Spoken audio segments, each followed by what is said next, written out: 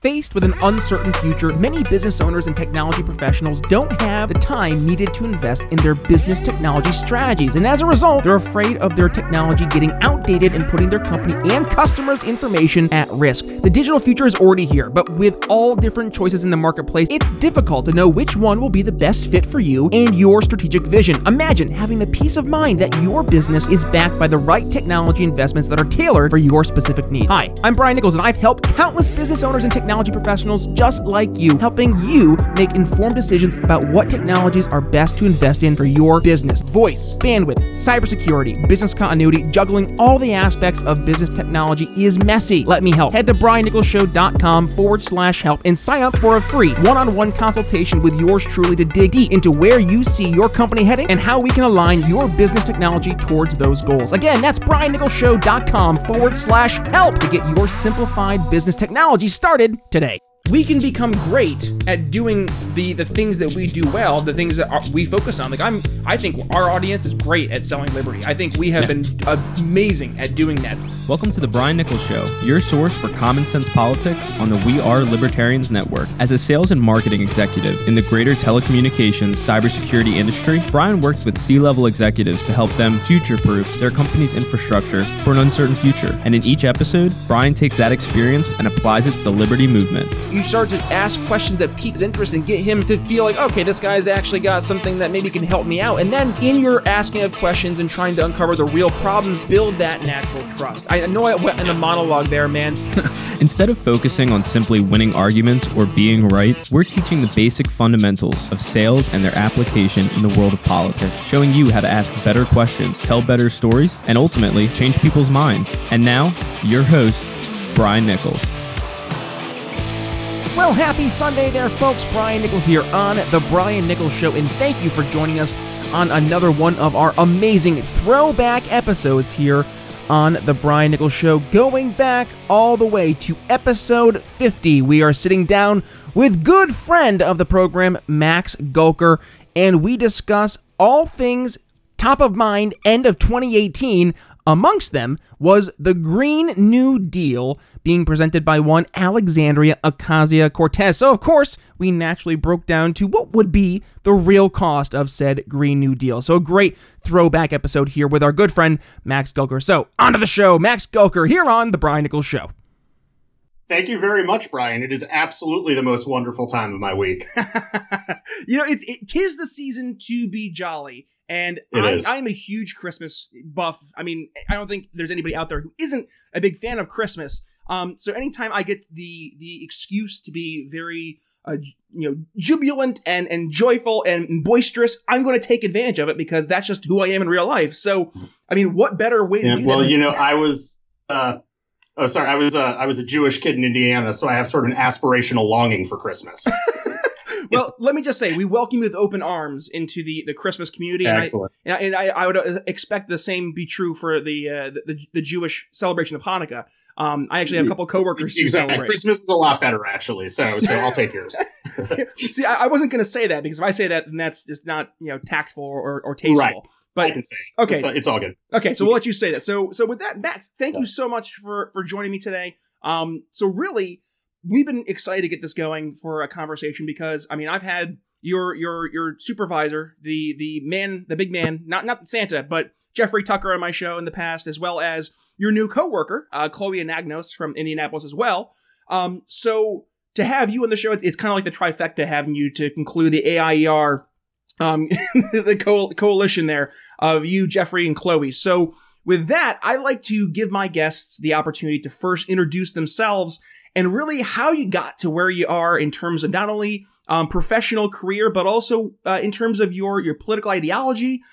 So with that, Max Gulker, if you could, give us the elevator pitch bio. Who are you? What made you who you are, and what makes you tick?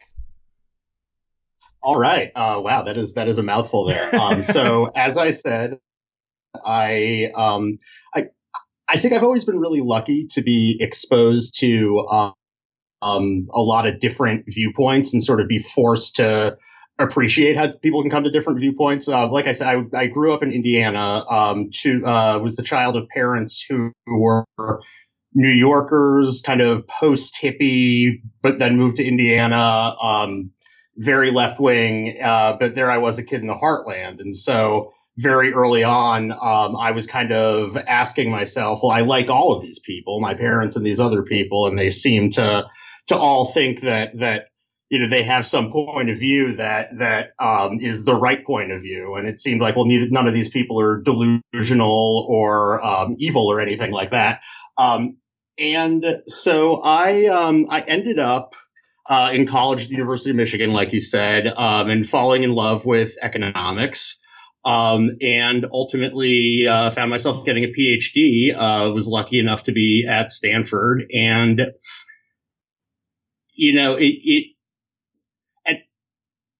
I was exposed, I think, to a pretty different variety of economics than especially a lot of people, broadly in the libertarian camp, although mine was probably much more the mainstream. I was probably the place where they invented the mainstream, actually.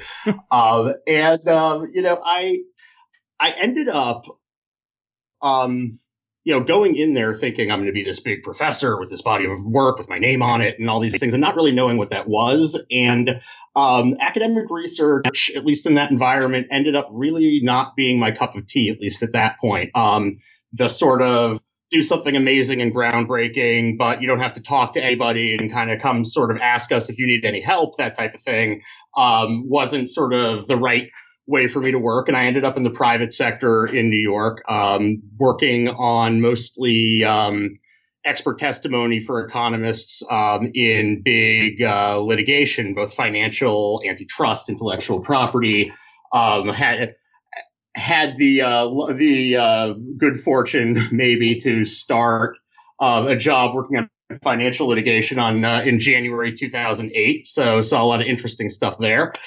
And ultimately, I got to the point, it must have been 2014, it was about 4 years ago, where I had just kind of had it with both New York and with that kind of career, which was great for a while until it wasn't.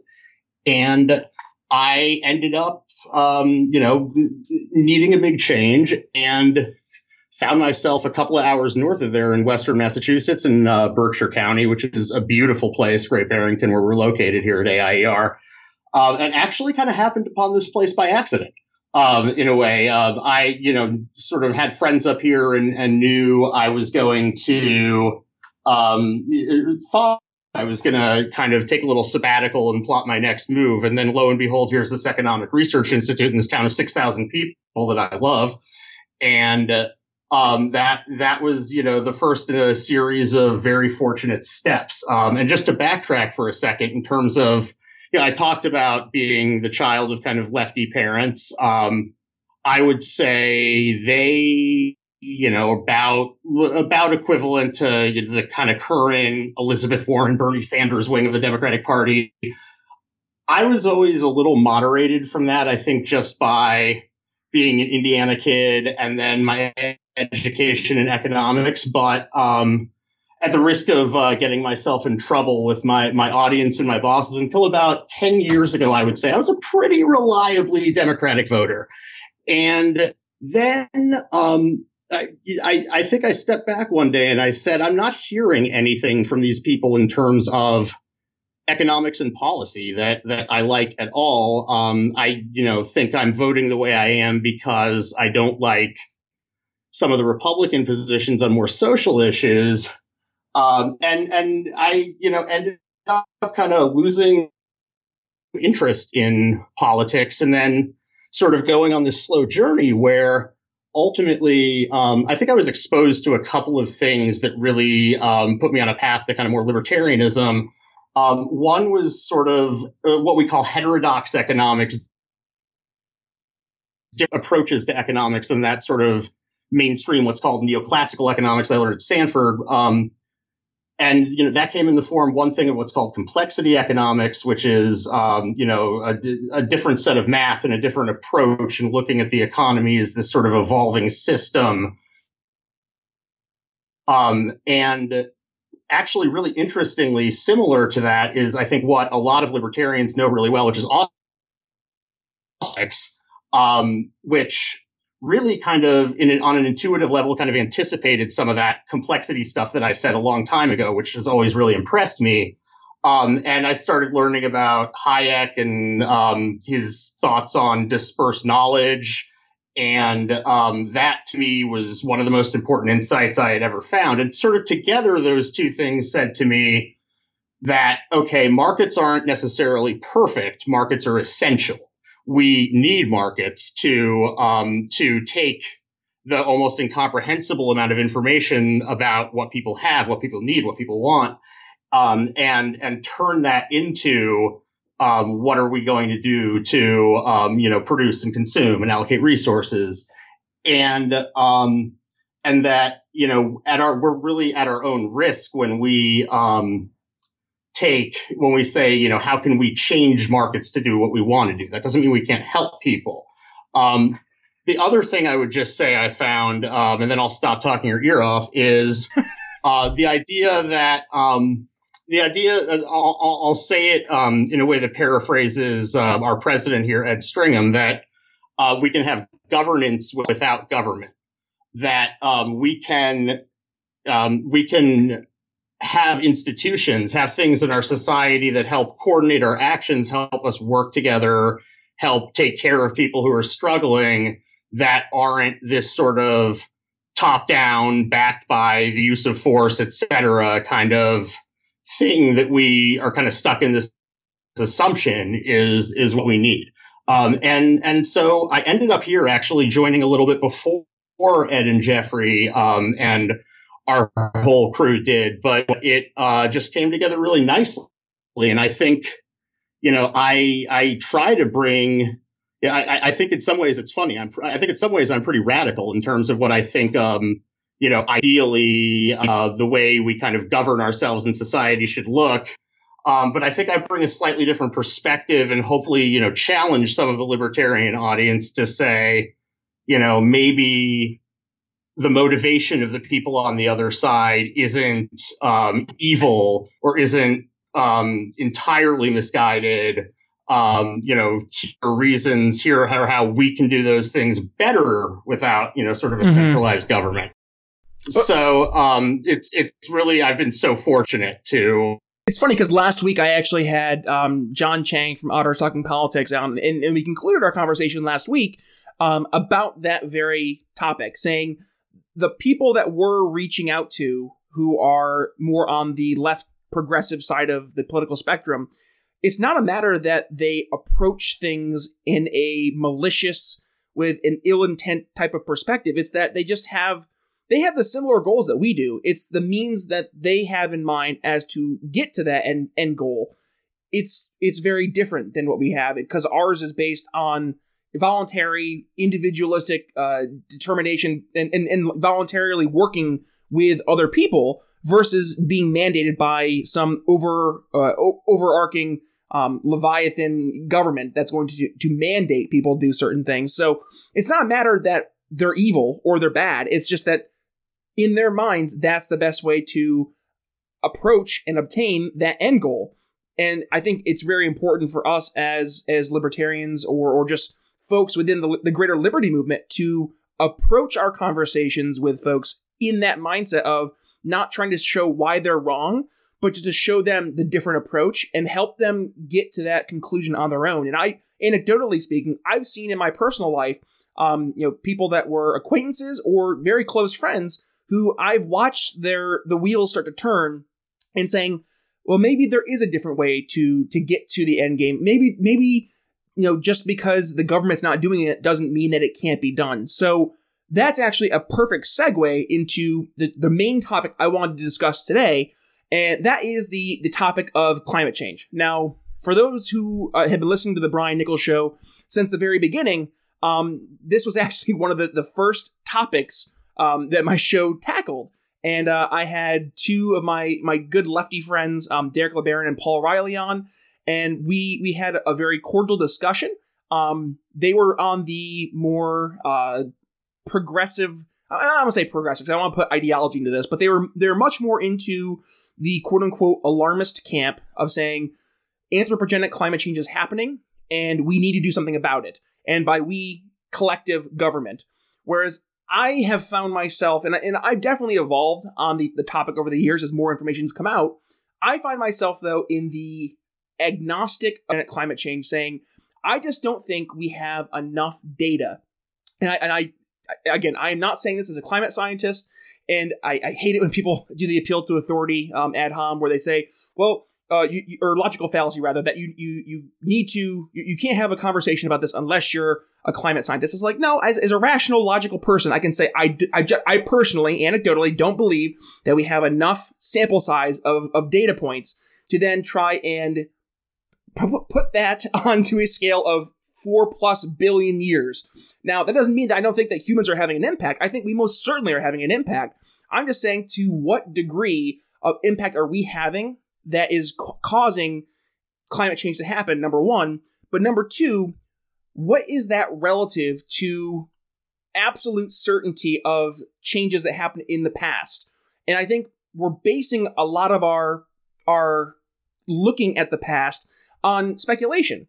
And it's educated speculation, it's educated guessing, and I respect that, but I just don't think that the amount of credence that we're putting on the data that we have nowadays it's not as strong as it could be based on just our limited knowledge. Now, with that being said, I don't disagree for anybody on either side of the issue that there are things we can do to try and lower our impact as a human race on not only the greater environment, but also to try to do our part in lowering our impact on the climate.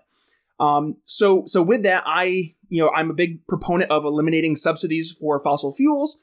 I'm a big proponent in opening up the marketplace to allow innovations that would be alternatives for alternative energy sources to open up and expand and grow without having government try to pick winners and losers in the industry.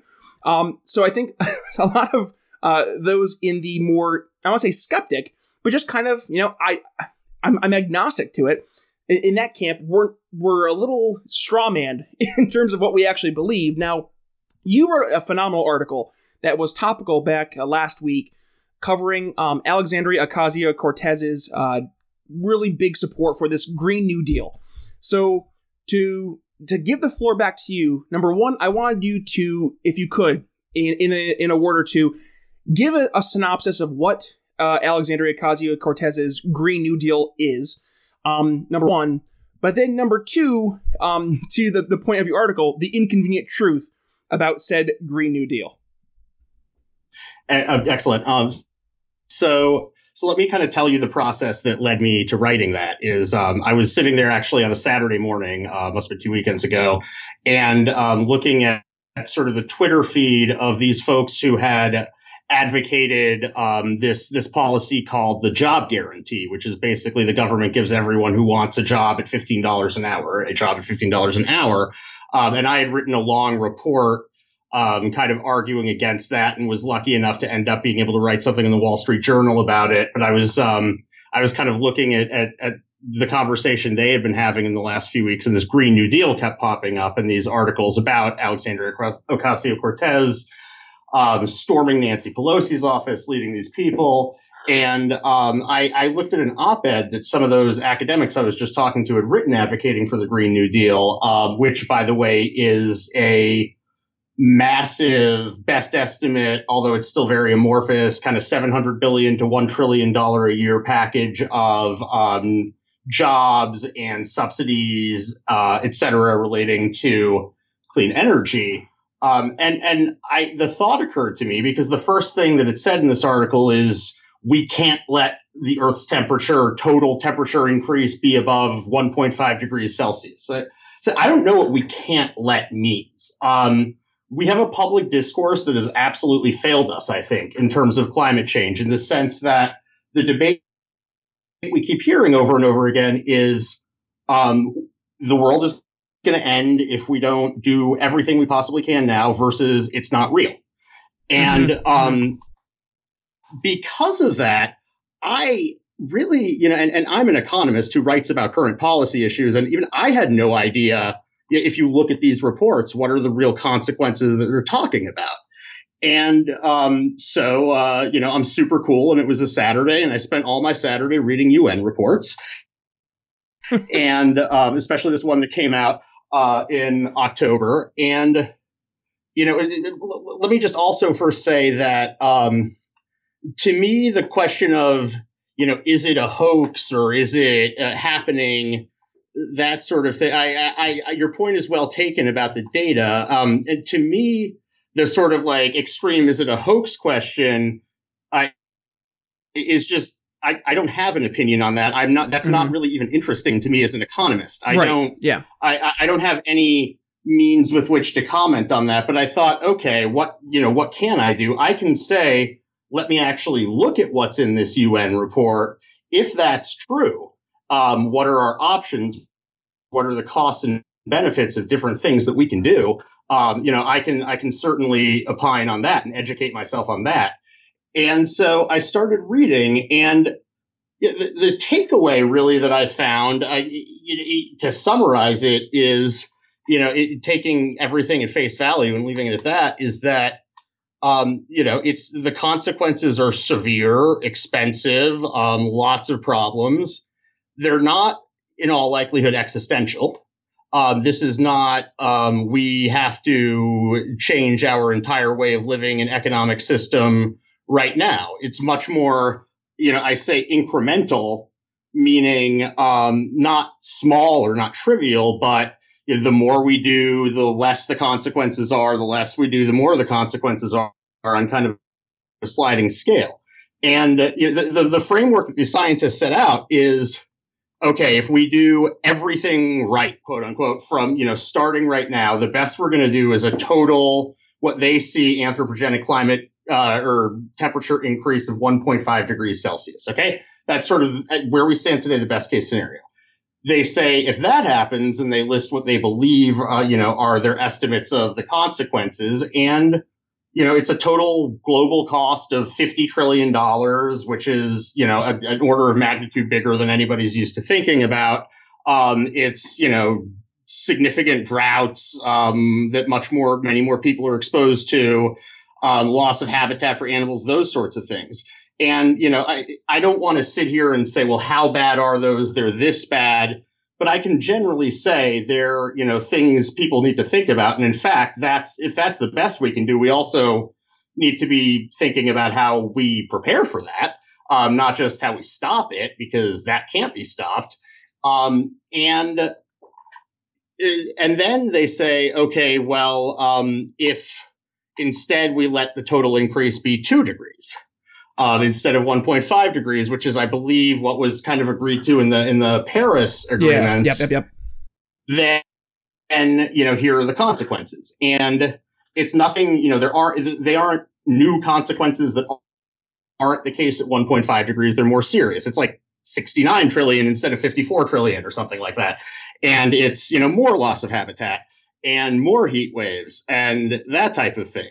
And then after that, they go on to say, what would it take for it to be 1.5 degrees rather than 2 degrees? Well, they say we can, they basically say we would have to, I wish I remember the quote in the New York Times that kind of subbed it up that I put in the article, but it was, we basically have to radically change our economic system on a level that we've never seen before. And, and it made it sound even sort of more than a Green New Deal. Although that, probably, it is a big part of what they have in mind. So now we have kind of the costs and benefits of acting, at least at the sort of 1.52 degree level. And of course it could be higher, but the report, I think, unfortunately doesn't sort of give us those options. And, I think it's an open question for people, but it's a question that needs to be posed for people. I personally don't think, to me, the extra consequences of 2 rather than 1.5 did not seem to justify, turning our economy and our governmental system into some, radically different thing. I believe me, in general, I love the idea of radically changing our governance system, but probably not in the type of way they're suggesting. And to me, that said, if everybody, the conclusion of my article wasn't we should do this or we should do that. It was like, let's have a debate where we step away from catastrophe versus hoax. Right. And we actually think about what these consequences are and think about what they mean. And sort of the secondary conclusion was, and I think this is what we meant by the inconvenient truth of the Green New Deal. Jeffrey actually wrote that title, so I'll give him credit for that. Even though I mentioned inconvenient truth at the end of it. But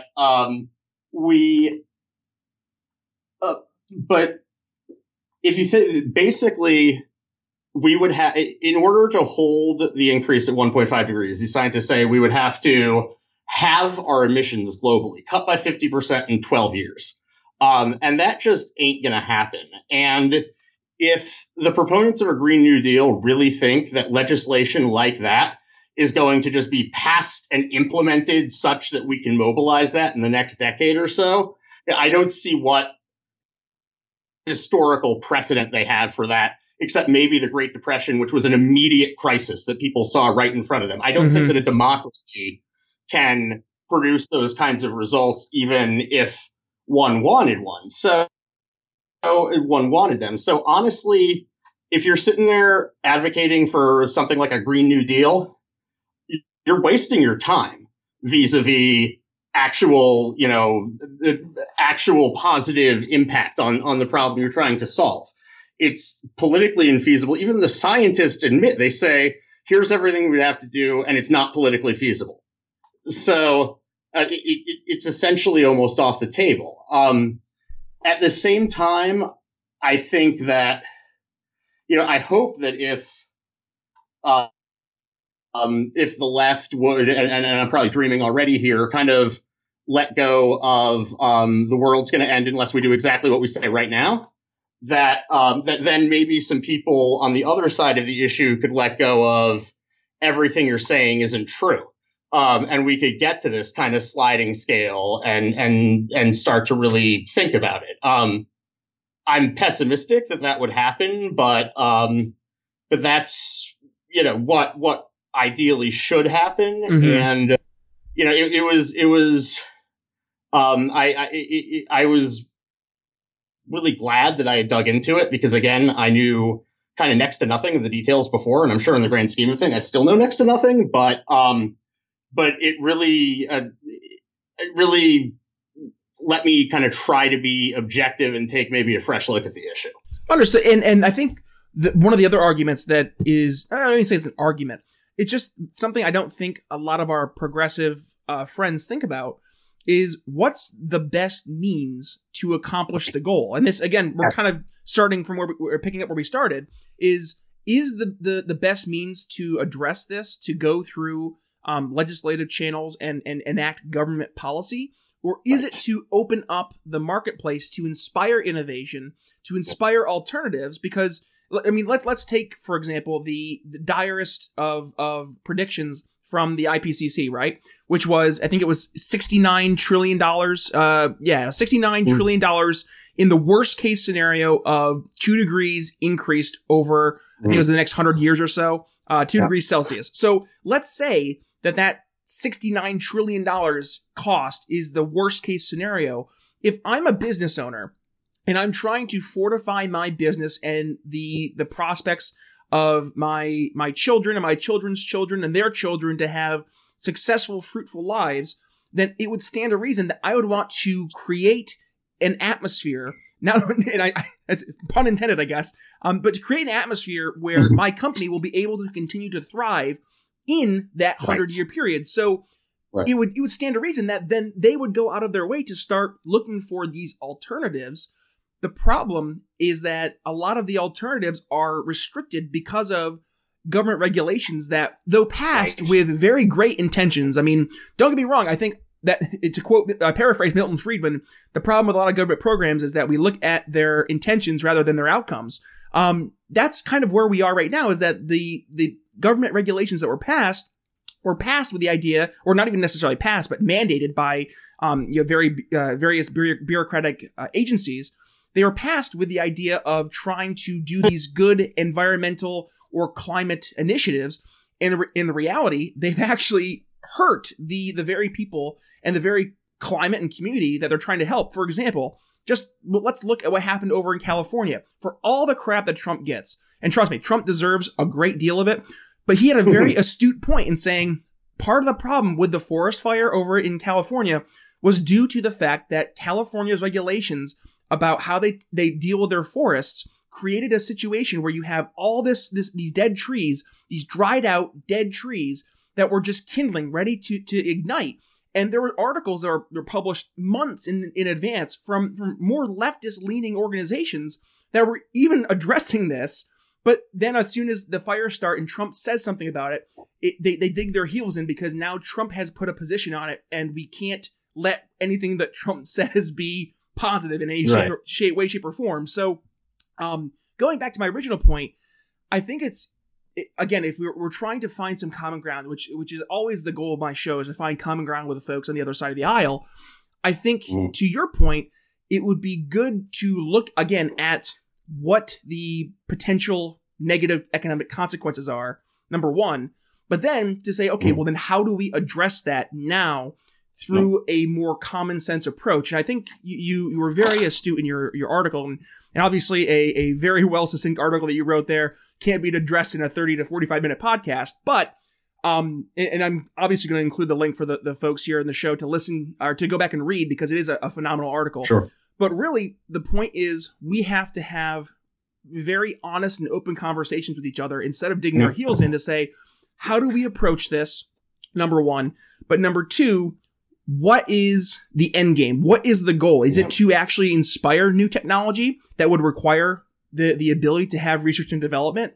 Or is it to just enact more government policy that, and this has been, I think, the underlying concern with a lot of folks in the more climate skeptic camp, is that they see this as a means of trying to use government and then use this boogeyman, and I'm using this very loosely, the boogeyman of climate change, to then enact government policies that are going to be more of the quote unquote Marxist policies, right? Where government is going to have its hand in small business, large business, how you're doing, how you're doing your green energy investments. And it's going to cripple these economies. And then they're going to end up using that money for quote unquote social good, social change, instead of actually addressing the real issue. I think that's where a lot of the concern and the angst comes from. Yep. Can I just add a couple of things to that? Absolutely. I first of all want to make sure that people listening kind of have one thing straight, which is it could be more than 2 degrees, but the scientists, unfortunately, didn't do the same analysis that they did for 1.5 and 2 at 2.5 and 3. And it felt to me like that was a strategic type of thing to sort of foreclose those as acceptable options. And, really, if we're going to talk about this openly, those are the kinds of things we need to know. Once again, at more 30,000 feet, but very much related to what you're saying, I would say that if I have one goal for the rest of my career in terms of communicating with people about, a whole range of kind of policy issues, it's really to get everybody to step back and kind of kick the tires on the assumption that we all in some ways walk around with, that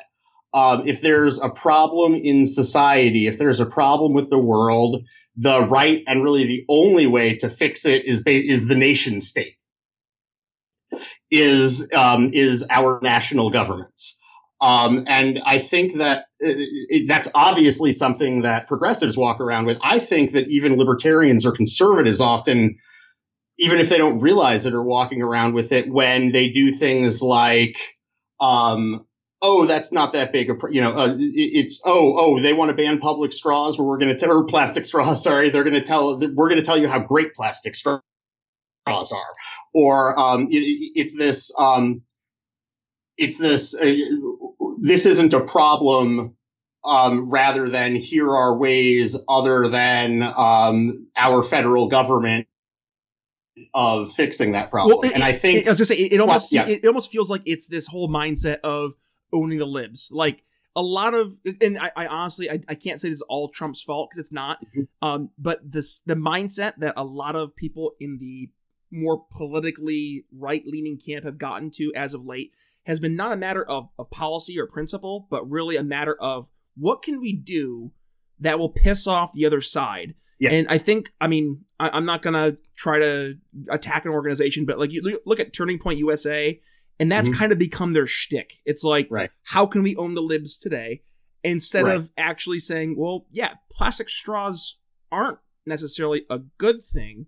Right. But instead of banning straws, let's look for alternatives that are better, or maybe something that's, biodegradable. I mean, heck, I know metal straws are a big thing that's going on right now. Like things like that. So there are alternatives. It's just we have to stop getting this mindset of trying to win. Going back two episodes ago with Mark Claire from Lions of Liberty, we got to stop this mindset of trying to win arguments and actually try to win people over with our positions and our it really comes down to win converts, not arguments. Win them with our ideas and our beliefs, and then put those ideas and beliefs into action instead of just trying to own the other side. Mm-hmm. And I think you get kind of getting specifically back to the climate change issue, because this is a great example. It's the fight over government policy is all or nothing. In theory, either you win and you get everything you want, or you lose and you get nothing you want. It's a zero-sum game. I just got done exactly, and I just got done saying that's it's not realistic that what the left wants here is going to happen. So then you think about, well, what if as individuals, concerned people, and I think people of all persuasions could be interested in this. Concerned people, along with businesses and governments, all started contributing money to, and this is just, an example I'm cooking up, but it's sort of a venture capital type of fund that is looking for innovative ways to, minimize the impact, like you said, but also prepare us for, what is inevitably going to happen. And I had looked, and like the venture capital and kind of clean energy technology in that whole sector last year was like $5 billion or something. And that's a fraction of what people were talking about spending on the Green New Deal. And if people started doing this privately and voluntarily, that's a non-adversarial, solution. That somebody's not going to stop you from doing that the way they're going to try to stop you from the government. And there are problems with that. There's and free riding and whatnot. But I think those are kind of creative solutions that we need to look for. I wrote something a while back about, I said, what if everybody who voted for Hillary Clinton or Bernie Sanders or took the money that they were going to pay extra in taxes under their tax plans relative to Trump's tax plan and just pooled it all together? I'm not saying they should necessarily pool it all together, but if they did, they would end up with a charity that had a greater annual revenue than the top 50 charities in the U.S. combined. I love that people don't realize that, when they're like, well, I should pay more in taxes. It's like, you do realize that the Treasury doesn't have a limit on how much you can give every year, right? Yeah. Like, well, if I do it and nobody else is, that's not fair. And I'm like, okay. So you're gonna preach how it's so important for people to give more, and then when you have the chance to voluntarily do it, you're not going to do it because nobody else is doing it. It's like, maybe your ideas aren't as great as you think they are if they aren't done in a voluntary manner without the use of a government to force people to do something that you want them to do, but they don't want to do. And we live in this technological network society now where, so this is, talking again about, does the nation state have to do this? We're now in a place where coordinating that kind of voluntary giving is a lot easier than it used to be. And, it's done every day with kind of GoFundMe campaigns. And personally, I think, a single charity with that much revenue is kind of a scary thing, but it doesn't have to be a single charity, and it doesn't have to, and any of that. And I would love to talk to the left a little bit more about, I think, why some of those voluntary solutions and why some of those more kind of bottom-up, non-central government institutions could accomplish the things they want to accomplish, that I want to accomplish, really a lot better than their solutions, I think, which would do a lot more collateral damage than they would actually help. Yep. And I mean, it's funny because it goes right back to one of your main focuses is focusing that on people doing cooperative, cooperative, what's the word I'm looking for? Cooperative exchanges, where right. like for example, like Uber has turned into one of the largest ride sharing organizations, and it didn't exist 10 years ago. And that happened because there was a need in the market. Uber and right. the founders of Uber found the need, found a way to meet the need, and then they were able to capitalize on it. I mean, that's the way it works. Right. So if there's a need, as much as the people are saying in terms of the economic climate, or rather the overall climate for the world, then there's going to be someone who's going to see that as a means to capitalize their own answer to the solution, or to the problem with their own solution. And we don't even, I'm sorry, we don't even need to, that can be market driven, but also I like to think that in a society where we get used to there being less central government, we have cultural change where a lot of those things can happen kind of from the bottom up, that right now is being crowded out by the federal government. I always joke that like everybody hates the word libertarian, and no, I want to be a liberal or I want to be an anarchist. And I say, if I got to pick my own personal term, I would be an anarcho-cooperatarian. That's a mouthful. Yeah, exactly. Well, that's why I don't do it.